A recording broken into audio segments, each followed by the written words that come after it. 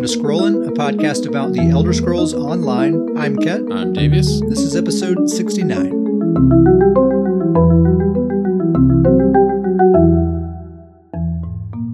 I want to start by talking about something that I feel good about. So, Start with happy things. Let's start with happy things. I'm going to start with talking about my Magicka Nightblade, Ged Sparrowhawk. This is my main character. He's always been my main pretty much since forever in all aspects of the game except PvP.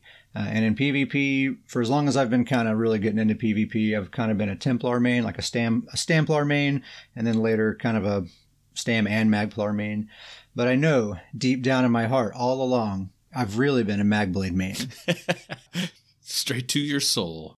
The last time I really put a lot of effort into getting good with a Magblade in PvP, it was a while ago. And Magblade is a difficult class to challenge, a difficult class to master, especially in PvP. And when I can just jump on a Templar and immediately start getting fantastic results, it's pretty easy to neglect Nightblade for a couple of years. Yeah, and you give it a shot. I'd say like every so often it kind of turns, calendar turns back around. You give it another shot. Try to test BGs. Yep. And you usually are always like, it's not bad. It just doesn't feel good. It's just I could log in with almost anything else and probably be having a better time. But this go around is quite a bit different. I think there's a few factors there. And I kind of mentioned some of it on the last episode, but really for one, just the meta, the current meta is really great. And I think just about anyone on any spec can find success and enjoy Battlegrounds Deathmatch. But not only that, like I was saying, it's been a couple of years really since I've really spent a lot of time with a Magblade in a PvP environment, like trying to get good. And in that time, I've been playing with a lot of other characters. I've gained a lot of experience and frankly, I'm a lot better player than I was then, and that's a big factor now as well. Just kind of these lessons that I've learned playing on a Templar or a Dragon Knight or these classes that don't have an easy escape tool, like invisibility, where you're forced to pay attention to things like positioning and situational awareness and choosing your targets wisely and when to push, when to retreat, those kinds of things. You take all of that kind of stuff and you add the ability to just turn invisible anytime you want, and you can really start making some things happen. The invisible, it helps just a smidge.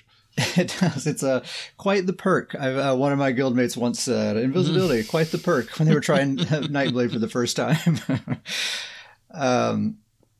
So I've been having kind of a renaissance with this dude, man. I have not felt this kind of enthusiasm for my Magicka Nightblade. It's probably been about 2 years. And I'm at work during the day, like thinking about my Magblade, thinking about coming home, logging in and just doing as many BGs as I can do until bedtime. And I've been doing that for like the past month.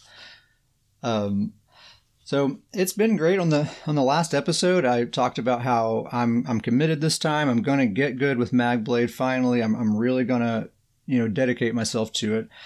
And so, yeah, I've just been queuing up again and again and again. And through just sheer brute force of just, playing a lot, I'm figuring some stuff out and I'm having good success. I'm having more good matches than bad matches. And it's seriously a lot of fun. It's like, it's kind of like what I was saying with MagDK not too long ago. Like when you find that zone, when you're in the zone and it's feeling good and you're like getting all these kills and you're providing the team support and you're just making the right decision moment to moment to moment. It's an incredibly satisfying feeling. And I think the Nightblade's like theme and aesthetic and everything for the class, it's like, it's such a sexy play style, honestly. It's just smooth like butter and it's difficult to master it, but once you find it and you're threading that needle, there's nothing like it, man. It's seriously a lot of fun. Kit, your Magblade main heart has come full. It's out there.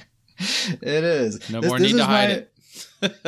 This is my goal, I think right now here today, I cannot say that I'm a Magblade main in PvP. I don't think I'm quite there yet. I think I would still have to say Templar is my best class.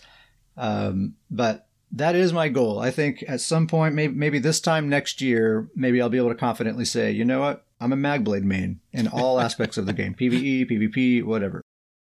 I think that's I'm going to shoot for that. And already I think I'm well on my way, man. Things are starting to click into place, and it's been pretty awesome. I've done some matches with you and Ged, and it's been good results. Yeah, he's surprisingly a pretty decent team player. You know, like I'm not just hiding in the shadows and, you know, off by myself. I'm with the team. I'm healing people. I'm helping get those executes, and I'll kind of get into some details here in a minute. But I'm finding that I actually bring a lot to the table on a team, and it's not necessarily a class that has to play by itself. Yeah, absolutely. It's been good group support. Not even just like it's like, you know, acceptable group support, but it's actually been effective group support. Yeah, like exceptional actually for such a simple healing kit as well. I'll get into that as well. That's one of my favorite things about it is it's very bare bones, you know, very easy to use as far as the defensive kit. Really, really simple, but also very powerful. I want to talk about the build a little bit. There's actually a really funny story behind this, and I'm going to be talking about my Magblade for a little while here. So I hope you guys are okay with that. It's Magblade time. On the last episode, I mentioned the build that I've been using was Crafty Alfiq War Maiden as a front bar only set with a sharpened flame staff. The Gaze of Sithis Mythic helmet and one piece Vulcan Scoria. Man, that Sithis helmet. Do you use the Sithis helm on anything yet?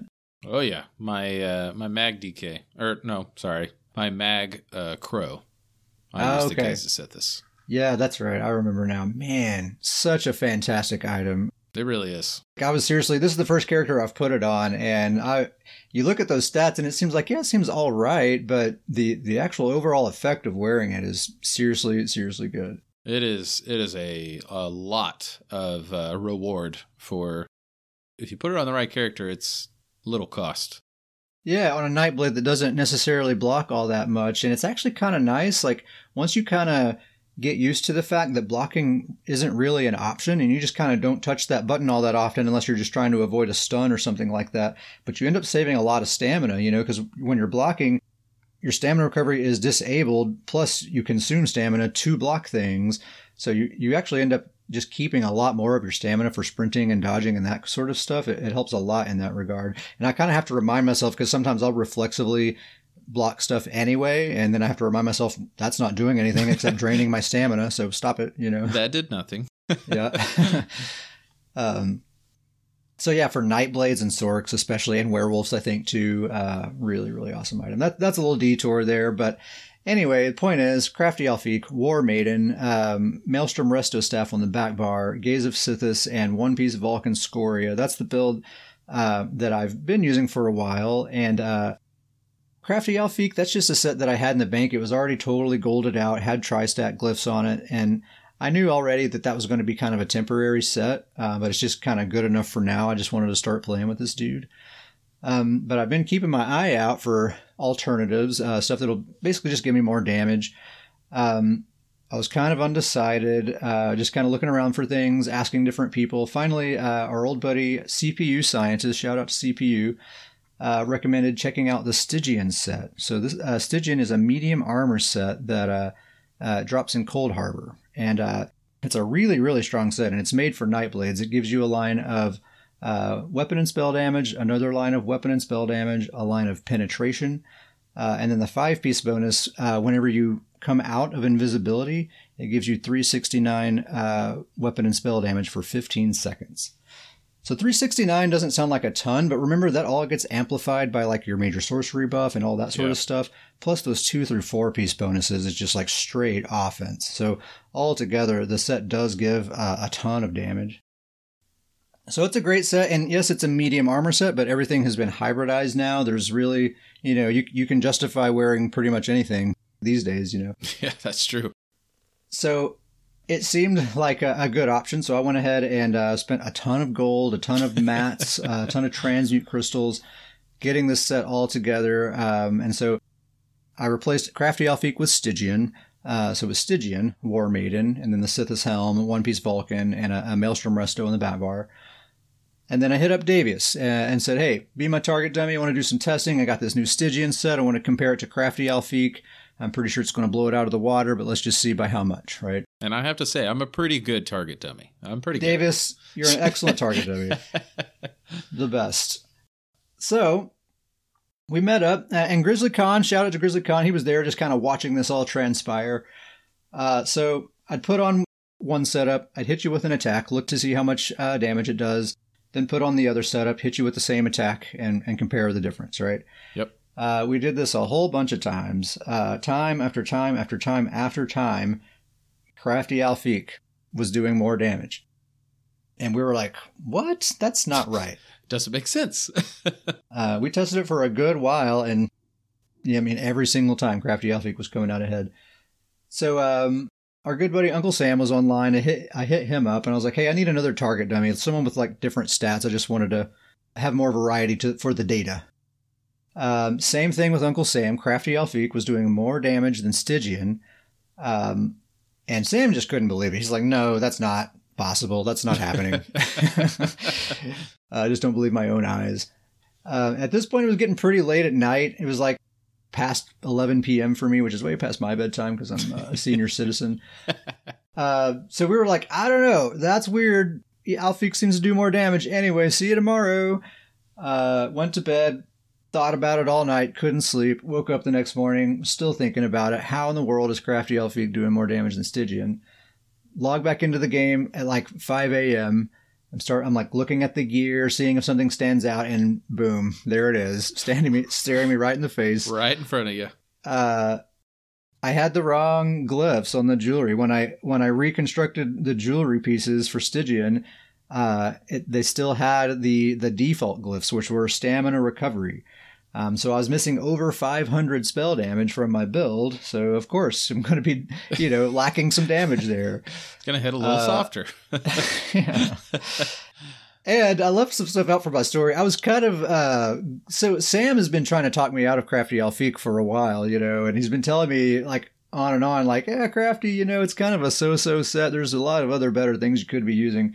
And I'm like, I don't know, it seems to be working pretty good. It might not be as bad as you think it is, And so then we were doing that Stygian comparison. I'm like, hey, Crafty Alfiq, huh? Not so bad. I was kind of being funny about it. But anyway, once I found that out, I was just like totally embarrassed. I had to send a message on Discord letting everyone know, like, hey, I'm an idiot. My bad. Fix the traits. We did the testing all over again. And guess what? Stygian wins. Stygian does more damage than Crafty Alfiq. Who'd have thought? But there's more to the story. So there are pros and cons, I think, between Stygian and Alfiq, by the way. I think there is still a very good reason to use Crafty Alfiq if you want to. For one, it gives you excellent max stats, and that big stack of max magicka, to me, translates directly to sustain. That's just more abilities that you can cast before you run out of magicka. So that alone is fantastic reason. Plus, it's not bad damage at all. Yeah. Stygian, the pros of that one is it's very good damage and it synergizes very great for Nightblades in particular. It also gives you very good healing power because of all that weapon damage or spell damage that it gives you. Yeah. But it does have some cons. It does not give you a single line of max stats. That's always tough. That's tough. Your max stats are going to suffer. It's a medium armor set, and since I'm front barring War Maiden, that means I'm going to have to do jewelry and 2 body pieces. So that would be 2 medium, 1 heavy, because I'm using the Sithis helm, and then 4 light, which is not the end of the world. It's all hybrids now. It's all good, but I like to have as many light pieces as I can for that penetration and especially for the sustain. So that's not the end of the world, but I prefer to have more light. Yeah, I would just say out of Stygian and Alfiq, Magblade, I don't have Magblade, but I talked to you a lot about your Magblade, obviously. You mentioned how big Magblade's built-in sustain kit is. And so I think, maybe that sustain part of Alfiq isn't as important on a Magblade, but on a different type Magicka character, that Alfiq could be really effective. Oh, yeah. Crafty Alfiq is a great set for Magicka sorcerers in particular, because it helps get their shields nice and big. But that's just kind of comparing those two. But Stygian is not quite out of the woods yet. So Stygian definitely is more damage, but I'm sacrificing some things, right? I'm not getting the max stats. It's a medium armor set. It has a proc condition, right? So I have to think about, have I cloaked in the last 15 seconds or not, which I probably have, but still it's something that's in my mind that I have to think about. So I had to do one last comparison, and the baseline to me for PvP builds is our good old Heartland Conqueror, right? My favorite set in the game, the best set in the game, in my opinion, for PvP. So basically any set that I'm going to use on a PvP build, it's got to beat Heartland or it's out. Heartland is the middle line. That's the equator. The problem is very few things beat it in overall effectiveness, so I just kind of end up equipping it on character after character. But so I decided to compare Stygian to Heartland Conqueror, using sharpened staff and a powered back bar on both setups. So everything's pretty much identical other than just swapping those sets out. So Stygian versus Heartland, Stygian still barely ekes out the damage, just a tiny bit. I'm talking like with a spammable that has about a 10k tooltip, Stygian does about 20 more damage. Yeah, and we tested that out thoroughly too, and it really was like 20 more damage on each light attack. Yeah, it's literally 3741 versus 3761 consistently.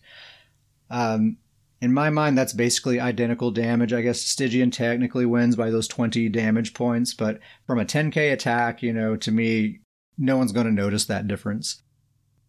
And then the heals, it's kind of the same situation. Stygian does give you a big stack of spell damage, and that gives you quite a bit of healing, actually slightly more healing than I get from Heartland, which surprised me, actually.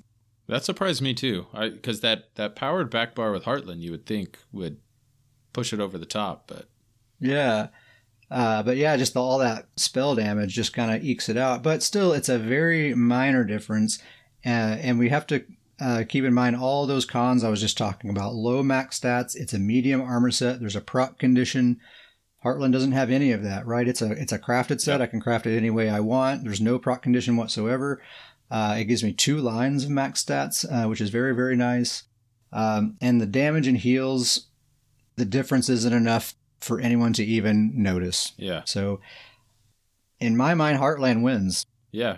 Heartland is probably one of the top sets in the game right now. A lot of people use it, and it maybe is my favorite popular set that the game's ever had, because it's seemingly, it's very popular. A lot of people use it, but it's not overpowered. It just seems so well balanced. It's a perfect set. It's balanced just right. Yeah, you're totally right. It's not overpowered at all. I think what makes it popular isn't necessarily the power, it's the flexibility. Yeah. It's crafted. You can make it any way you want it. You can use any number of traits to make your build work a number of different ways. It can be a completely different kind of build depending on your weapon traits. So, all that to say, my Magblade build is Heartland Conqueror, War Maiden as a front bar only set with a sharpened flame staff. I have a Maelstrom Resto on the back bar, powered. Have that Sithis Helm and one piece Vulcan Scoria. Nearly an identical build to my Magicka Templar. The only difference is the mythic item. My Templar is using Wild Hunt. My Magblade is using the Sithis Helm. But on the Magblade here, I'm using two swift pieces of jewelry, which gives me almost the exact same movement speed as Wild Hunt. But I can still use Sithis, and that's giving me back way more resources than I'm giving up by running those swift traits. Yeah. So it's a great build. I'm liking it a lot. The damage is very, very good. The heals are very good. The survivability, it's a light armor build. I'm not wearing any M-Pen. We already talked about that last week. Don't wear M-Pen if you haven't heard. It's a bad trait. Get it out of there. Get it out of here. Scrollingpodcast@gmail.com if you want more details, or just listen to the last episode. We talk all about it. The point is, aside from Sithis, he's a pretty squishy build, but he hardly ever dies. And I'm not just hanging out in the shadows either. Like I was saying earlier, he's absolutely a team player. Yep. If danger's coming, my instinct reaction isn't to cloak, it's to line of sight and that sort of thing, like I do with all my other characters. And I usually only use cloak as an absolute last resort, and I think that's the best way to use it. So that's the build. I want to talk about a few other things. So with the Deadlands update, this Malevolent Offering ability got majorly buffed. It's basically Magblade's Breath of Life. It's essentially like a Templar's Breath of Life for Magblade, but in my opinion, it's way better just because the cost is so much less. So I'm using the Shrewd Offering morph. So that one just basically just reduces the cost. And part of the cost is your health, right? There's an upfront magicka cost, and then it's like 810 health over 2 seconds. And in addition to that, and that's factored into the total cost. That's like part of how it's balanced. So the amount of magicka that it costs is way less than, say, Breath of Life, because your health is the other part of that cost. But it's such a small amount of health. I'm telling you, you don't even see your health bar move. Especially using that Sithis Helm and our base health recovery, it totally negates the health cost. It doesn't even register. You can spam this thing as many times as you please, and you're not going to run out of health. It will never be a problem. And you can also continue spamming it because of that health cost. The magicka cost is so cheap. It's about 2/3 the cost of Breath of Life. And Magblades have excellent sustain already. You can literally just spam it as many times as you please and never run out of magicka, and just keep your teammate or yourself alive forever. I've been that teammate. I can speak to the truth of it. Yeah, it's pretty amazing. Especially like I'm used to playing Templar quite a bit, so I'm used to like I can only spam Breath of Life so many times, and then you're kind of on your own, I'm going to have to do a heavy attack or something like that. But that moment, I'm telling you, that moment never comes on a Magblade with this Shrewd Offering morph. It's like, I just spammed this thing 10 times. I can do 10 more, Let's keep it going. Go. Yeah. And it's comparable in healing power to Breath of Life. Like on my Magblade, he has really great stats, and my Shrewd Offering healing ability has a 15k tooltip, a 15k instant burst heal that I can just spam, like I said, as many times as I please. Yeah. So I have that, and then I also have Rapid Regen slotted. I usually use Radiating Regen on most of my mag builds. This is the one build that I'm using Rapid on, and man, I really, really like it. It's really great for a build like this where I don't really have a big healing kit. I have, besides my ultimate, I just have Shrewd Offering and Rapid Regen. That's it. Those are my 2 healing abilities. But really, those are 2... They're such potent healing abilities that really is all I need, and they're both extremely low cost, and Rapid Regen actually more than pays for itself because I'm using the Maelstrom Resto staff. So it's already a very low costing ability that gives me a ton of healing, plus it's actually giving me magicka back. So there are 2 healing abilities that cost next to nothing. They give me a ton of healing power. Rapid Regen is basically a vigor that I can put on anybody that I want, including myself. So usually, like if I see a teammate who's on the brink of death, like say they're in execute range, first thing I'll do is cast a Shrewd Offering on them to just give them one big burst of heal to get them up out of execute range. Then I'll tag them with Rapid Regen, and I can forget about them after that. I can go pay attention to something else. And that's the thing, is that it's crazy. I mean, we've done BGs together, and usually you're the highest heals on the team with this character, and you're not really focusing heals by any means. Yeah, just kind of as needed here and there, and it's very kind of like a Magblade's offense. The healing is similar, that it's very single target focused. I'm not tossing out a bunch of AoE hots or anything like that the way like a Magden does or a Templar. It's really just kind of single target at a time, but that target ain't dying. Yeah. Like whoever I'm kind of focused on, they are not going to die. Yeah. And it's kind of weird to say because it's almost higher quality heals, because like you said, it's not hots on the whole team where maybe there's a bunch of heals happening that are not really in necessary moments. Is when you're throwing those heals, it's in the heat of the moment. Those that, whoever you're throwing them on is really needing them in that moment, and it's changing the outcome of a fight. Oh yeah, absolutely. And man, I can't stress enough just the fact that you can spam that Shrewd Offering infinitely, man. I'm telling you, there have been times I'm not exaggerating. I've spammed it on people over 10 times in a row and still wasn't anywhere near out of magicka. That's pretty crazy. darn incredible. For how strong a heal it is, that's insane. Yeah, it's pretty great. And so I also have the Resto staff ultimate as well. So between those 3 things, it really is a very effective healer, even though I don't think of this character as a healer at all. It's just kind of as needed. Also, the Soul Tether ultimate, I've been using Incap, but I have switched to Soul Tether, and that was a fantastic move. I get way more kills ever since I've started using this ultimate. It costs a little more. I think it's like around 150 ultimate, but that's really not a bad cost at all. And it's an AoE burst, and that is huge because it's not dodgeable. What's the number one reason for Incap? Any Nightblades listening, what's your biggest grief with Incap? It gets dodged every single time. I swear, it always gets dodged. So with Soul Tether, not a problem. They can't dodge it. It's not possible. And the damage, it's not quite as much as Incap, but it's pretty close. Like my tooltip, it's like a 1,000 difference, so it's pretty darn close. It stuns every enemy that it hits in the area, and it tethers you to them and gives you a hot while that tether remains. So the way I use it for my combo is, first of all, I feel like I have to explain like the Magblade offense as I've come to understand it. You can't just run up to someone and attack them with your burst attack right away. Like if they have a health bar and you come right at them with your Merciless Resolve and your ultimate and try to execute them after that, they're not going to die. You have to whittle them down first. You have to, your Magblades are ranged. They have a full long 28 meter range, so you can stay from afar and just light attack weave your spammable at them a whole bunch of times. Try to get them down to like 50% health or so. Your spammable is very, very strong on its own, so you should have a pretty easy time whittling their health down. And then when you get them around 50% health, that's when I really go for the big attack. So that's when I'll go into stealth. I'll charge up a heavy attack with my flame staff and then weave that directly into my Merciless Resolve bow proc, and that's my big burst right there.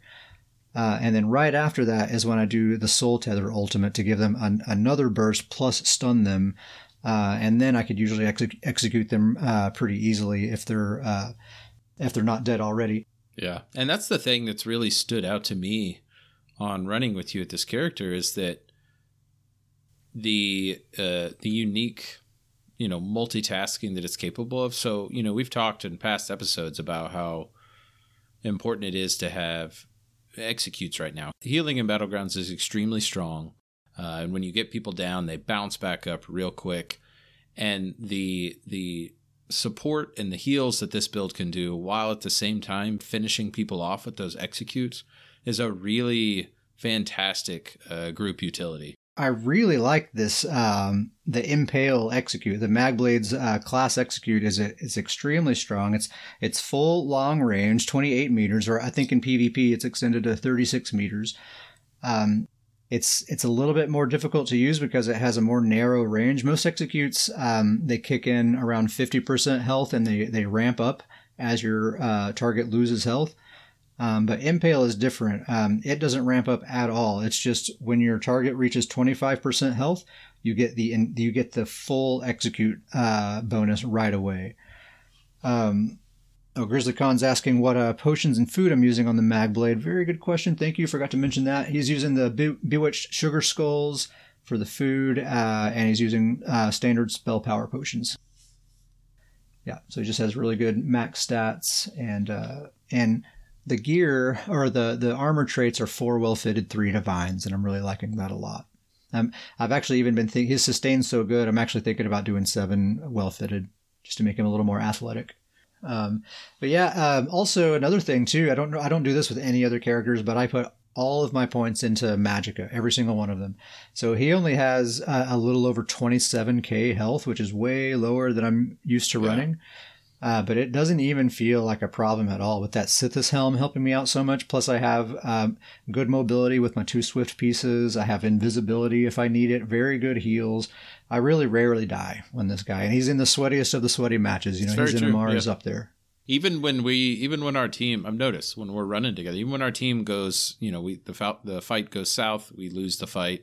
That's when you usually will bring out the invisibility. You'll get out of there and get right back to our spawn point, and we'll just kind of go again. It's important to me to think of it as he's not a ganker. He does have stealth, he does have cloak slotted, and he uses it when he needs it, but he's not ganking people. He's fighting kind of like a Mag Sorc. You can see him while he's attacking you. I'm not going in and out of stealth constantly.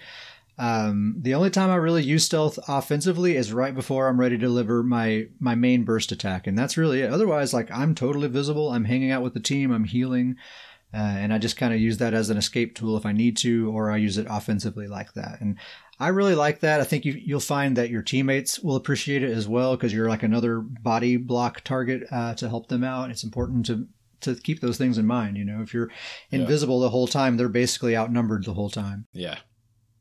Another tip that I have to remind myself of almost daily when I'm playing with this guy is that patience is extremely important on a Magblade.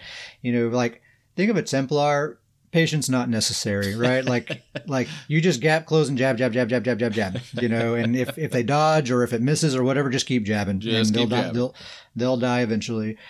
You can't do that on a Magblade, right? You go in, if you whiff your burst attack, it's over. You know, go retreat, try to build your stacks back up, get your ultimate back, try again later. You can't just keep going at it the way you can with a Magplar. So you got to be patient. You got to. I don't go hunting for kills. I kind of wait for the kills to come to me. The ones that kind of seem like easy pickings, I'll go for them. And then once I've chosen a target, I don't go for them right away. I wait for a good opportunity, a good moment. I don't want a situation that's going to pull me away from my team or draw my attention away from, like, if someone needs a heal or something like that, you know.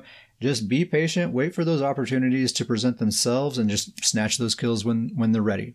You know, and I find a lot of success with that. Not that I'm getting a ton of kills, but, you know, his typical matches, he's like 10-0 most of the time. Plus, I mean, we got to talk about, this is your main. You know, most people know this is like your main. He's done all your PvE. He does your PvE. He does all the quests. He's got all the achievements. This is your main, and I'm excited for you that he's in the BG world and he is effective. I know you've wanted that for a long time, and it's finally come, and he's working. Yeah, really, no matter what happens in the future from here, he's at least in the rotation now, you know, and he's someone that, like, I can feel confident about. Like, I'm in the mood to play with this guy, and I know it's going to be a good time. And I really do think that I probably will, down the road, be a fully fledged Magblade main in all respects. I think I'm on my way. Davies, you have a new build. You're Stamina Necromancer, Chief of Grief. Tell us what's going on with this dude, man. I'm pretty psyched about this build for you. Yeah, new build. So, you know, we talked about this. I put it in the Discord. I do have to admit, I've gone to the dark side a little bit. I am wearing Plague Break. You are, but I approve of it. It's justified. When you see this thing in action, it's just too good. It works. Yeah. So I'll just go over the build real quick. It's 5-piece Plague Break, 5-piece Swamp Raider, and then it's the Master Bow front bar and the Vateshran 2-hand back bar. So kind of a unique setup, but I've gone all in on this kind of disease poison damage, and that's really I researched other sets, but Plague Break just fits in nicely. I'm not just throwing it on there because it's the Plague Break set, but it really fits in with what this build does. It's the right set for what you're doing there. It is. And really kind of the engine that makes this build go is that I use the Acid Spray. And Acid Spray is the spammable of this build. But it kind of goes along with that Swamp Raider. I'm really trying to get everything I can out of that Swamp Raider. That disease and poison damage, 600, damage buff. So I'm using Acid Spray. It's doing great AoE. And it's throwing that Plague Break on everybody. I can throw that Plague Break out there real easy. The Swamp Raider gives it a nice buff to where it gets to spammable numbers. And then, really the other abilities, I have the Master Bow and the front bar. So I have, I'm using Poison Injection. I'm a Stamcrow, so obviously I've got Blast Bones. And then I'm using that the Colossus Ultimate. And so every single one of my damaging abilities is getting that Swamp Raider buff. And that was kind of a big part to me, is that if I'm going to go all in on this poison and disease damage 600 buff, I want to use it on every damage ability. And this Stamcrow setup allows me to do that. Yeah, they're like uniquely suited for that. And it's really nice. It's, right now it's my only ranged build, but it works out really well because it's really good damage. It's range, which, I think we'd both agree right now, range is kind of It's little helpful bit for sure. yeah, it's a little bit better way to go right now in BGs. And so, but as far as a rotation, it changed depending on the situation. But really what I'm doing is just throwing the acid spray out there to get that plague break on everybody. I actually use poison injection a lot, and I kind of rotate targets with it. So I'm getting that damage buff on multiple targets. Mm-hmm. And then I'm throwing the blast bones on there, obviously for that burst. And that with the plague break and with all three of those abilities getting that buff. And then I'm getting that damage buff from the Master Bow. Plus, I'm using the Vatishran two-handed backbar, and then that's ramping up the damage. And so once this thing gets going, the damage number and the damage ramp, the spell and weapon damage ramp starts really getting up there. And even the Colossus Assault, that's getting that Swamp Raider buff as well. So I'm getting better at aiming it, but there's been a couple times where I'll throw that thing and it just finishes a whole team. I mean, that thing hits hard. But, a lot of the time people dodge out of the way and, they see that thing, and that's kind of BG 101 is if you see that thing, get out of the way. But there's definitely team fights where they get sweaty enough and it gets intense and you drop that with the blast bones, and, you've got poison injection out there a couple times, and I'll throw the acid spray to get the plague break. And this build can really start racking up the kill numbers. It's been pretty fun in that regard. Yeah, it's cool. It's like I like builds like that with a lot of AoE where you can like approach a whole group and do something about it, And that's exactly what it is. It is not, that Master Bow front bar, would kind of make you think single damage focus, but for how much I throw the poison injection around, it's kind of more of just kind of an extra ramp for the AoE type abilities. So, if I throw that on one or two players, maybe when I'm doing AoE and hitting multiple players, at least those two players now are taking more damage. And that's kind of how it works. I'll try to throw it out there where I can, and I'll use it as an execute if it gets to that point to kind of get finishing kills. But you're exactly right. I don't approach this as kind of single target. I kind of go into a group in a fight and kind of throw everything out there. And then once I see the health bar, once you find the health bar that gets low, then you can kind of readjust and kind of start focusing to finish those down. But it really is. It kind of goes in and just kind of throws it out there across the board. And I've been really, really excited with the results, the kill counts it's getting, the damage numbers it's getting. When I threw this build together, it was kind of like, all right, let's see if this works. And I've made, slight changes, but for the most part, it's kind of kept it the same.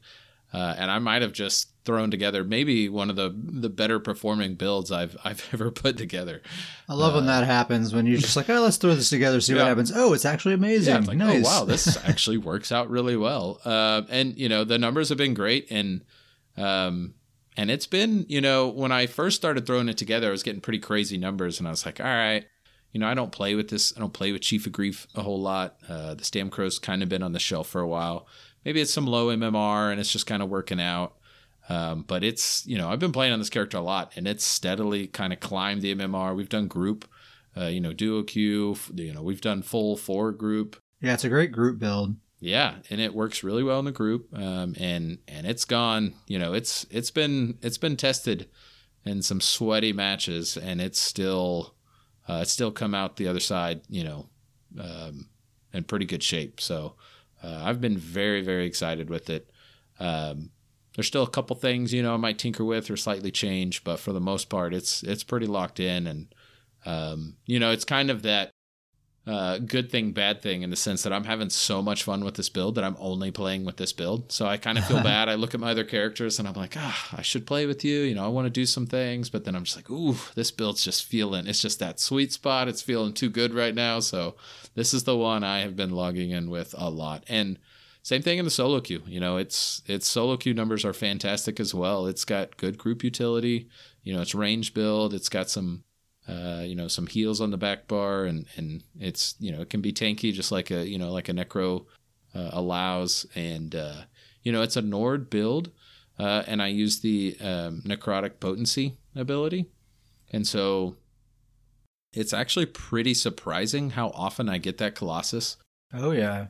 I imagine so. Necrotic Potency, man, that's a ton of ultimate that thing gives you. So much ultimate. It's so much. Especially in BGs when there's, and BGs right now, there's bodies piling up all the time. And, and this build's helping with it. So, and I really like it because I don't have to be, most of the time when you have that Colossus ultimate, you have to be really careful about when you want to use it and really wait for the specific right time. Mm-hmm. But I'm building ultimate up so quickly that I can kind of be, I don't want to say careless, but I can definitely not, I don't have to worry as much if I do get a miss because I'm going to be a little more liberal with it. Yes, exactly. I'm going to turn around and get that going again pretty quickly.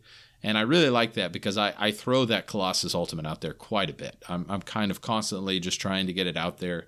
And when it hits, man. That, when that real sweet spot is, I'll throw the acid spray out there. I have a couple poison injections, throw the acid spray out there, throw blast bones with the Colossus, and then the plague break will break. And it's just too much damage. It's almost, you can't even heal through it. You can kind of just see it all happen at once. And it really blows up some people. So yeah, if we happen to have a Sork in the group that has a Mage's Wrath on a few people, then it's just that's just the finishing touch. Done and done. I've been really excited with the build. It's been working really well, and this has definitely been my favorite build right now to play in a BG. Cool, man. Yeah, it's I've really been enjoying seeing it in action, and we've been doing some pre-mades here lately, and usually when we do pre-mades lately, I've been playing on my Magcro Despair, who's a healer, and I found that to be a fantastic pairing, those two in particular. Yes, they go very well together. Yeah, because Despair, she's all about the AoE as well, not necessarily damage, but she's throwing out all this crowd control and just making life miserable for every enemy in the vicinity. And then you're just throwing all that stuff on top of them as well, and they're having a hard time moving and all that stuff. It works great. Yep. And when you lock them in place, it makes that Colossus even easier to hit with. Yeah, it's a great pairing. I'll talk about Despair just a little bit here. I won't go too deep into it because she hasn't changed a bit since the last episode when I talked about her. But that build is still holding up, and I think that's the build. I don't think I'm going to change a single thing about it. It's the Mending set, aka Healing Mage. Then I'm using the Kin Marcher set on the front bar with a charged Frost Staff. Maelstrom Resto, of course, on the back bar, and 2 pieces Earth Gore. Really I think just a perfect healing setup, especially for this particular character who's all about debuffs and kind of, it's more about making the enemies weak than it is about making my allies strong. And it's just, it effectively kind of has the same effect, but I just like that theme. And Kin Marcher is amazing because it has this big long list of major debuffs, and it will have 2 of them active at a time almost always. So there's just a lot going on there, and yeah, you can definitely feel it. Like you'll be in these big dog pile matches, and you're thinking like, man, there sure is a lot of like visual effects flying around, but I'm not taking a ton of damage, and it just seems weird. Like we should be having to fight for our lives here, but it's just we just have this protective little house of horrors that we can hide in there, and it's just a lot of fun. It's a very like abusive, aggressive style of support. It's funny kind of comparing to say like a Warden or a Templar where the theme is all like I'm this being of pure goodness, and I'm keeping people alive and I'm doing a good thing here. Whereas the Magcro's style of support it's kind of the opposite. It's mean, it's nasty. I feel like bad after I'm done. Like I want to apologize to everyone on the opposing teams. There's an oil spill in the middle of the BG. Yes. It's ugly. It's not pretty at all, but very, very effective. In one of these episodes, we need to actually do like a number breakdown for Despair. Like just take a character's typical weapon and spell damage and heal tooltip and really plug those numbers in and just see how little damage they're doing or how little heals they're going to do once she's really rolling. Oh yeah, you're trying to get a hypothetical scenario going, huh? a little old cat hypo. Not to twist my arm. You've been playing with your Magcro healer a little bit as well, right? Lately? Yeah, I mean you've been on your Magcro support, and so you kind of inspired me. I was like, all right, I gotta go test and see if mine works. Another one of my favorite named characters, the Never Ending Nord. That's a great one. That one just kind of flows. It's like that's like the name of a poem, the Never Ending Nord. The Never Ending Nord. And we all know who the poem's about. But yeah, so I went and grabbed my Magcro. It's a same thing, support build, and I think our bar setup is very similar. The only difference being the major heal we use is that I use the kind of AoE on the ground heal, where I think you use that more bursty heal. And mainly the reason for that is that this build is my build's very health recovery focused, and that heal that you use reduces. It's a pretty good chunk of percentage health recovery. Gives you Defile, I think. Right? Yeah, and so I didn't want to. If with me going full health recovery, I didn't want to take that away with that. So I use that AoE heal, and it works really well. It still gets great healing numbers, but just kind of a reminder of the build. It's 5-piece Beekeeper, 5-piece Willow's Path, the Gaze of Sithis Helm, and then 1-piece Trainee. And I always like to joke that this is like the 0.02% devs chart that they're like, wow, somebody out there is using Willow's Path. Willow's Path, and even I feel like Beekeeper is probably not far behind there. Yeah, it's not far off. So yes, two very like, why the heck is someone using those sets? I'm using them both. And this at one point in time, this build, I had a real fear. I designed it before there was that big health recovery nerf and BGs, and so it's kind of like, man, I don't know, like 50% cut. I don't know if this is going to work. But around that same time, they came out with Gaze of Sithis, and I kind of I used the Sugar Skulls food and kind of piece it all together, and it has well over 2,500 health recovery in a BG. So the health recovery is still there.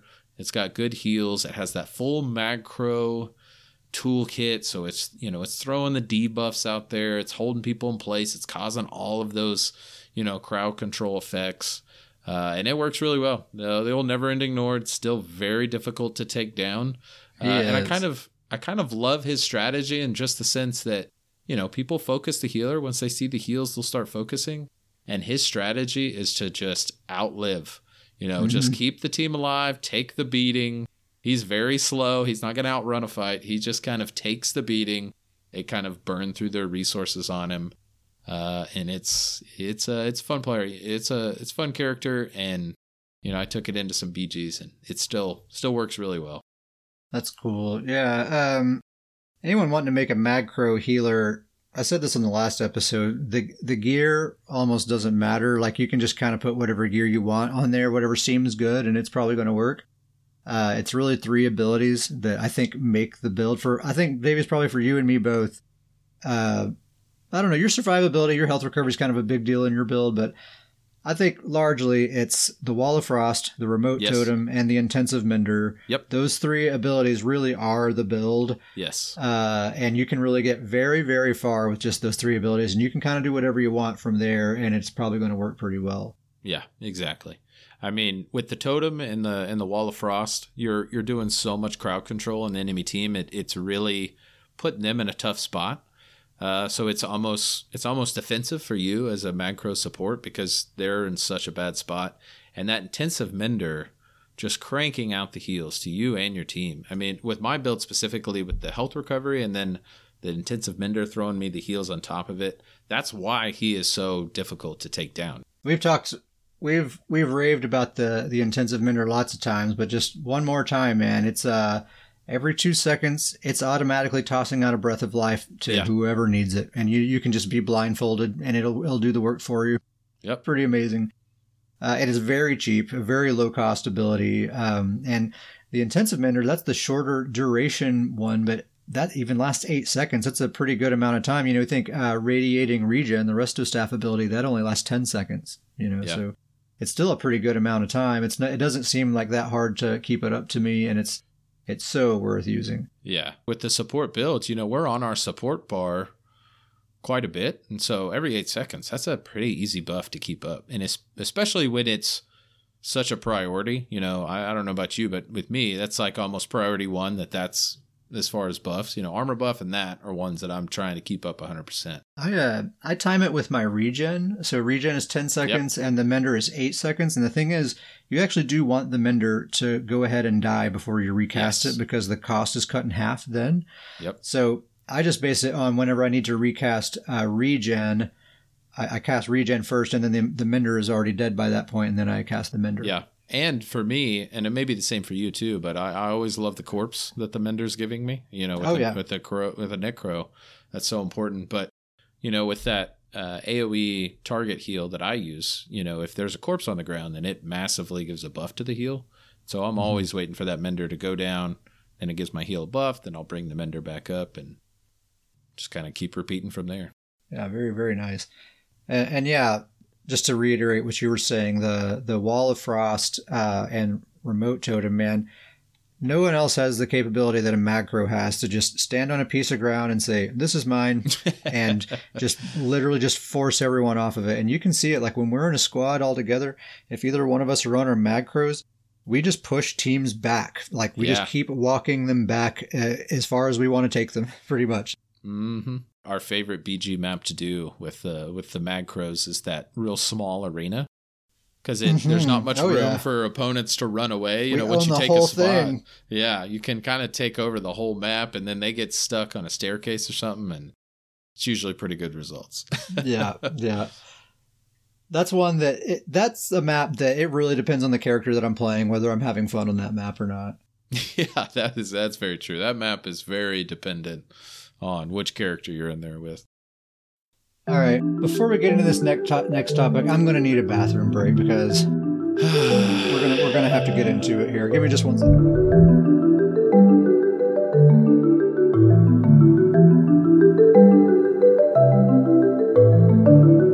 Moment of silence for BGs.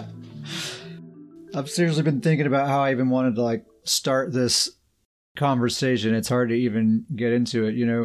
We were just yesterday, we were pretty excited to record this episode here. And, I think both of us, and really generally the PvP population, particularly Battlegrounds people, have been very positive, very enthusiastic, really excited about how things are going right now. Yeah.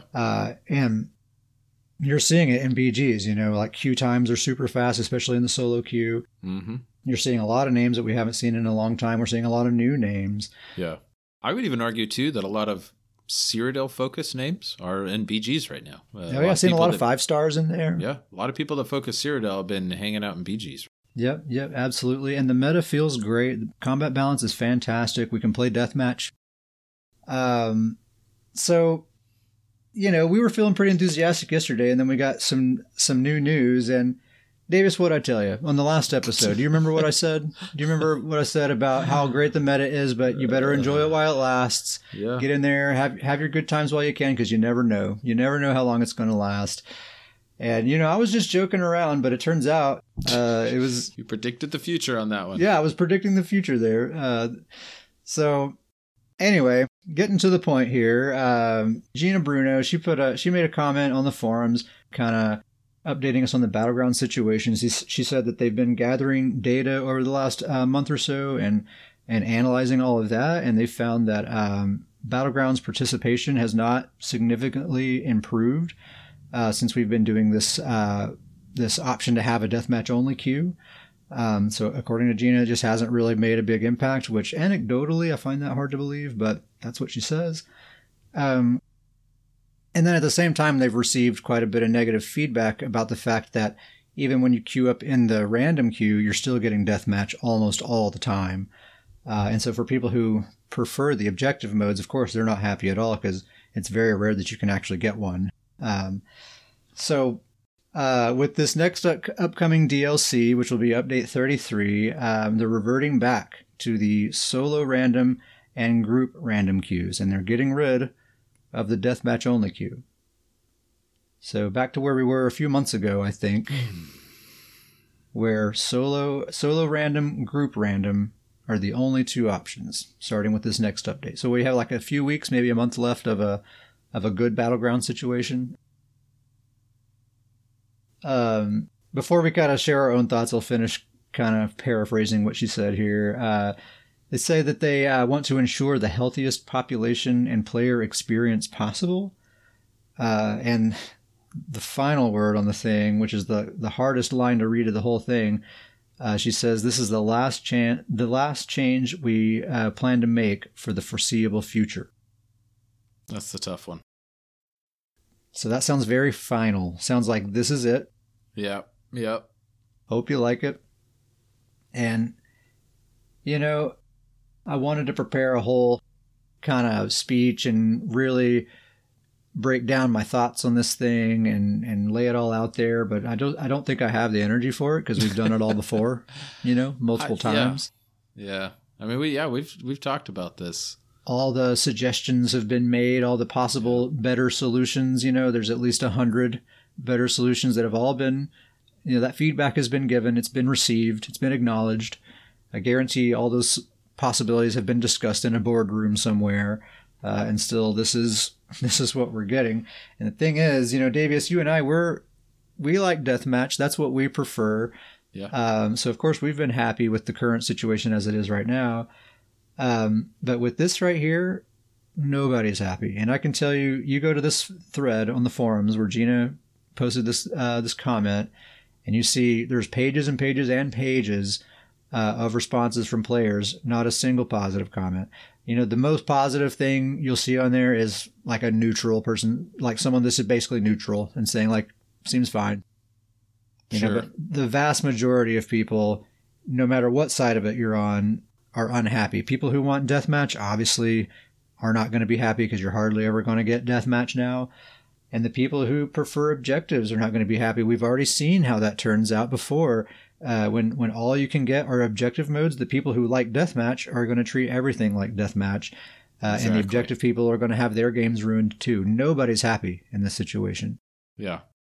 When we had this before, when it was just random only, how many matches? Like 100% of matches where people are arguing in the chat about this exact thing. It creates such a toxic atmosphere. We were not having fun at all because we were busy like arguing with people all the time. The community is at each other's throats almost every match. There's one or two people.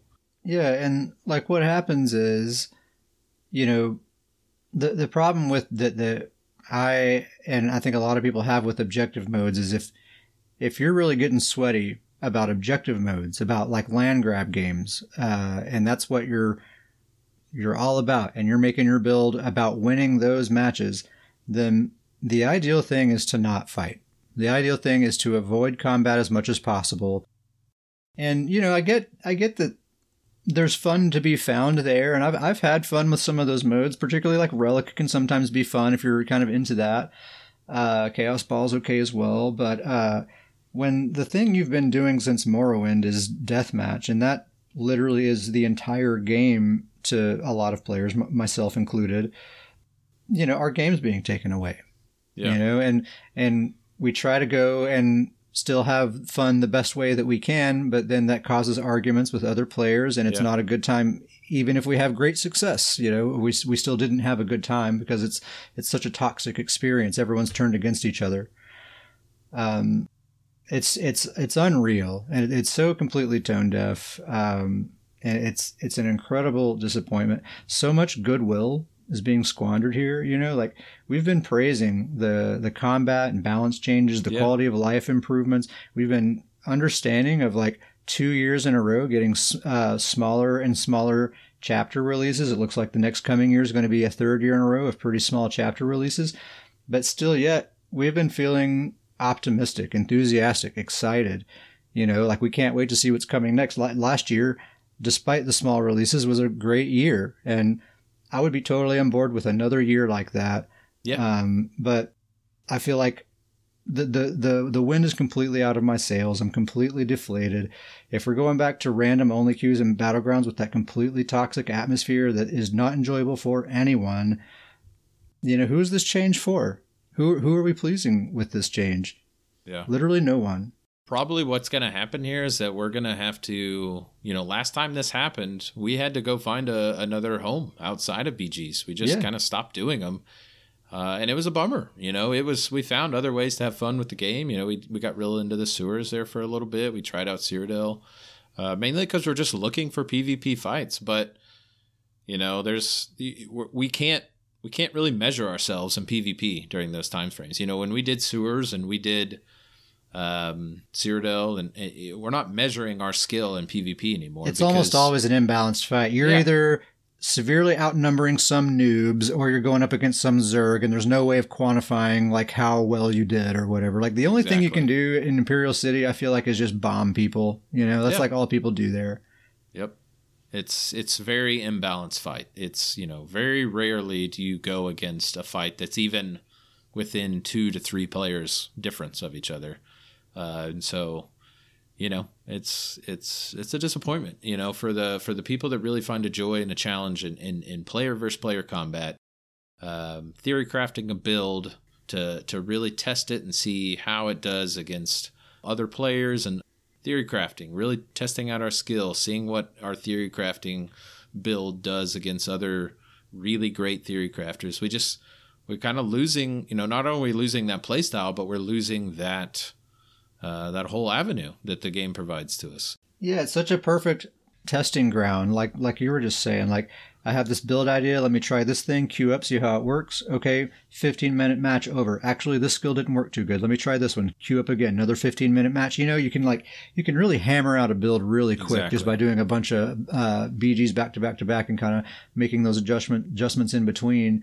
And it's hard to get that kind of data in Cyrodiil or Imperial City because they are so often imbalanced fights, and you're just like, well, yeah, I guess I didn't die there, but that player kind of sucked, so I don't know if my build's good or not, Or you go in there and you go against 10 people and you just immediately get wiped, and you're like, well, I don't really know what to take from that.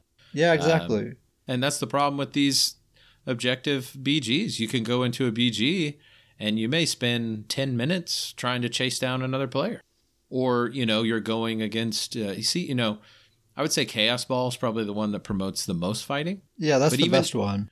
Even when you go into Chaos Ball, that Chaos Ball does such a debuff to your team that if you're the team that has it, it's an uneven fight. And the same thing when you're going and fighting a team that has the Chaos Ball. Yeah, maybe you wipe out an entire team, but they have this debuff that is completely just, wiping the floor with them. So right, you didn't do all that damage. Exactly. Yeah. So it's still not even an even fight. It's just, it's tough. And you can never have your team together because, everyone's split. Some people want to stand on flags, but if we're doing nothing but standing on flags and I haven't fought anyone in 5 minutes and now this match is almost over, I'm just wasting time here. So I'm going to run away from the flag and go try to find some fights. But then, of course, I'll be outnumbered, and it's just, you'll be it's never good. And that's the thing with the flag games is that, a lot of people say, well, fight on the flag. Well, there's usually in those matches, there's 4 or 5 flags up at a time. And so usually the 3 teams just go and grab open flags, and there'll be fights, as teams are running between the flags. But it's just, it's not challenging, my theory crafting, my build versus your build, my theory crafting versus your theory crafting. It's just not that environment. Yeah. It's such a disappointment, man. When I saw that forum post, I guess shout out to Dr. Professor. He's the one that posted it in the Discord and the saddest shout out of brought our attention to it.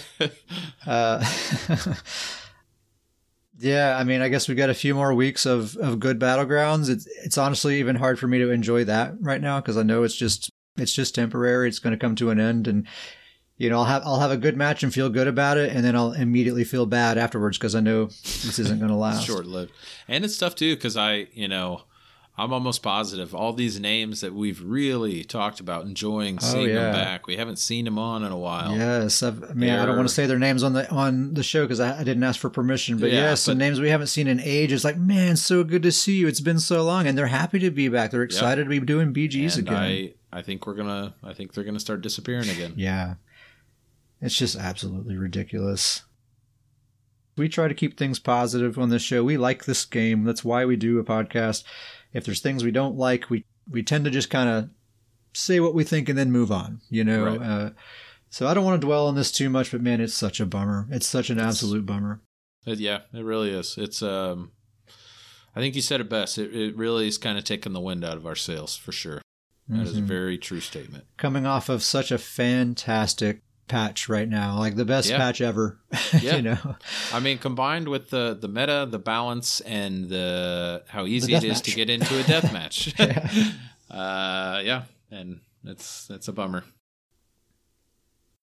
Scrollingpodcast@gmail.com if you have anything else to say about the BGQ situation. I know a lot of people have strong opinions on this thing. I'd love to hear what you guys have to say about it. Please be polite. Even if we have differing opinions, we can be civil about it.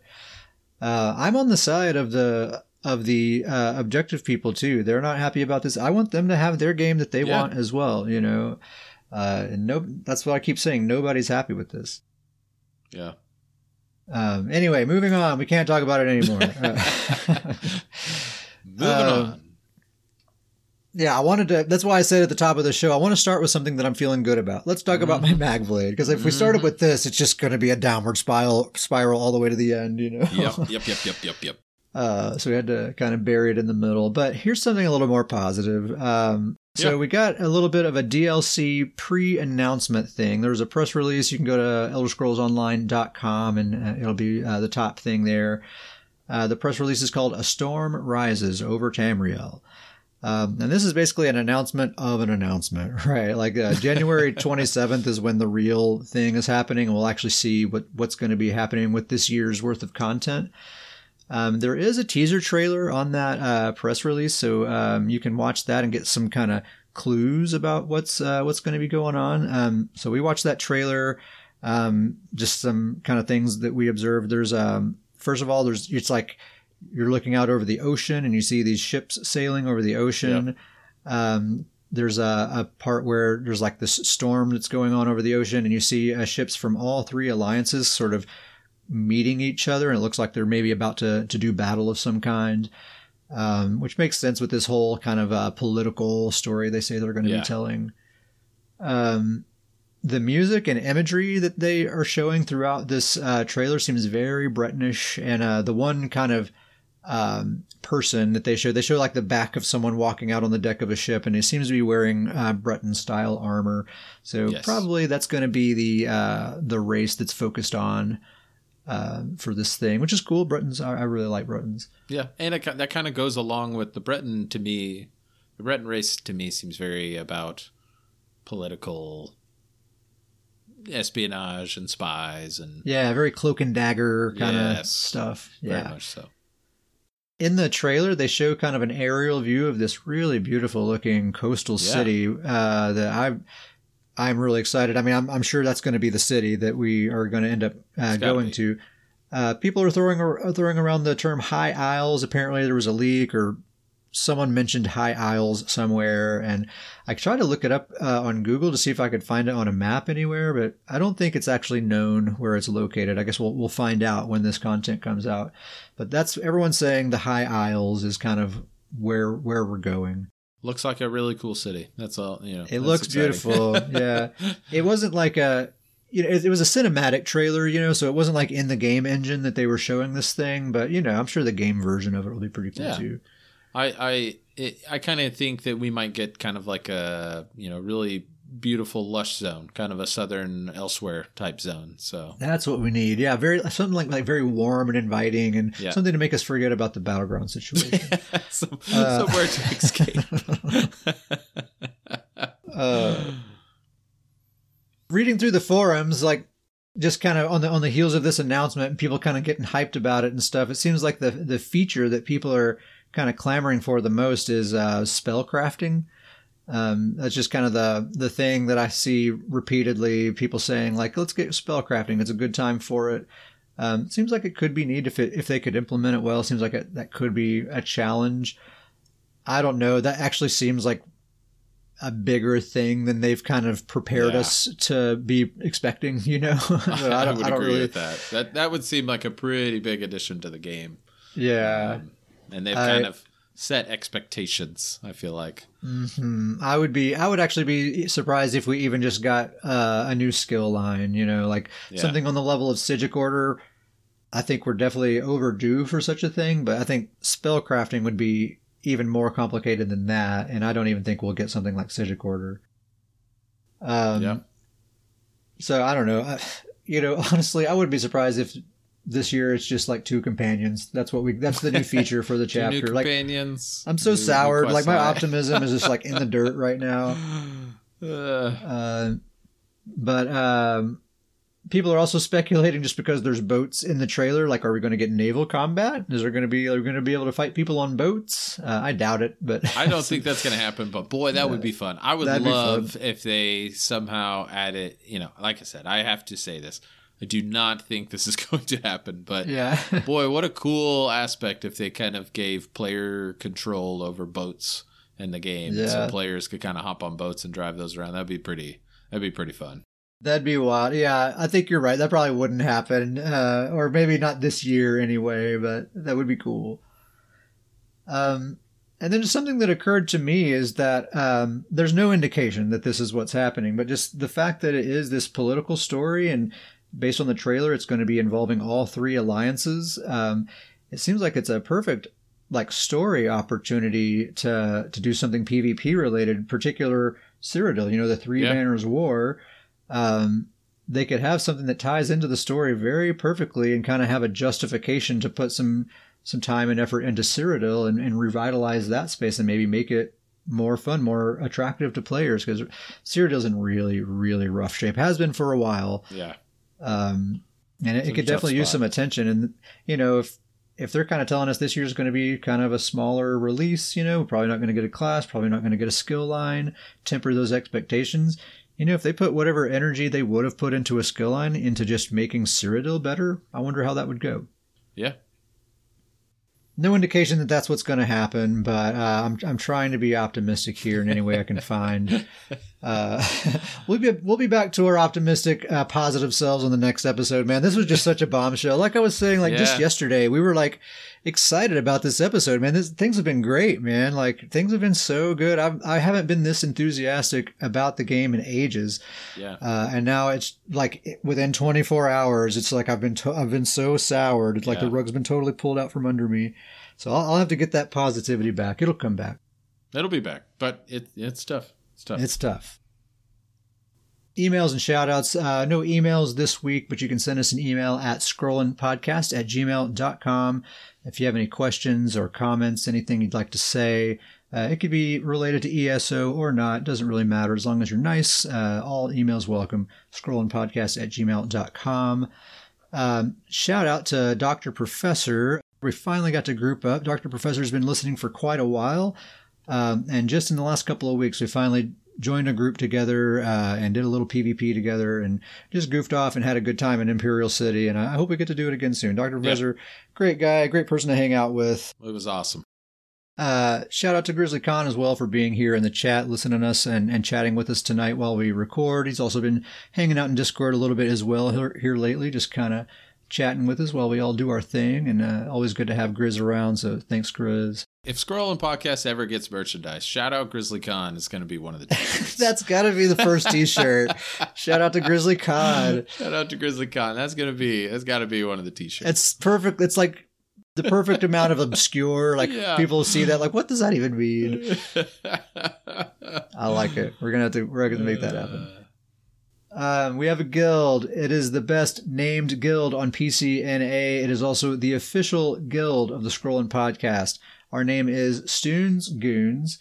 If you'd like to be a member of Stoons Goons, hit us up at scrollandpodcast@gmail.com, or you can find us in-game. I'm at Ket Sparrow Hawk. Davius is at Starjumper. Just let us know you want to be in the Goons. We'll get you in there.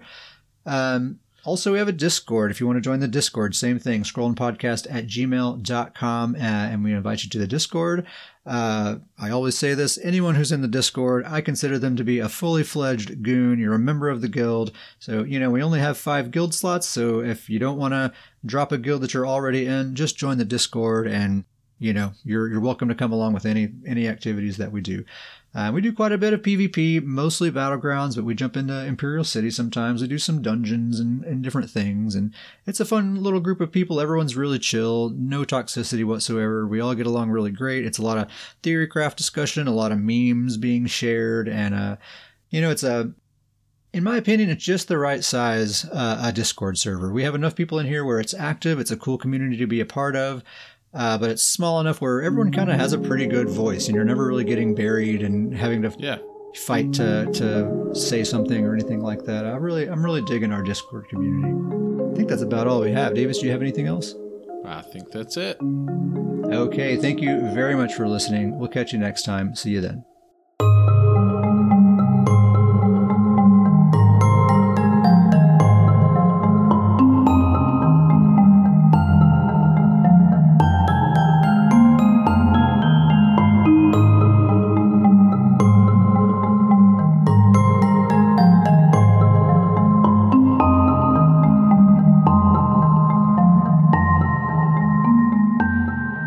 Hey, don't leave the guild. No, Grizz, come back. Don't do that, dude. Then where will we get your shout outs? Yeah. You think about that? Face it, Grizz, you need us. You need those shout outs.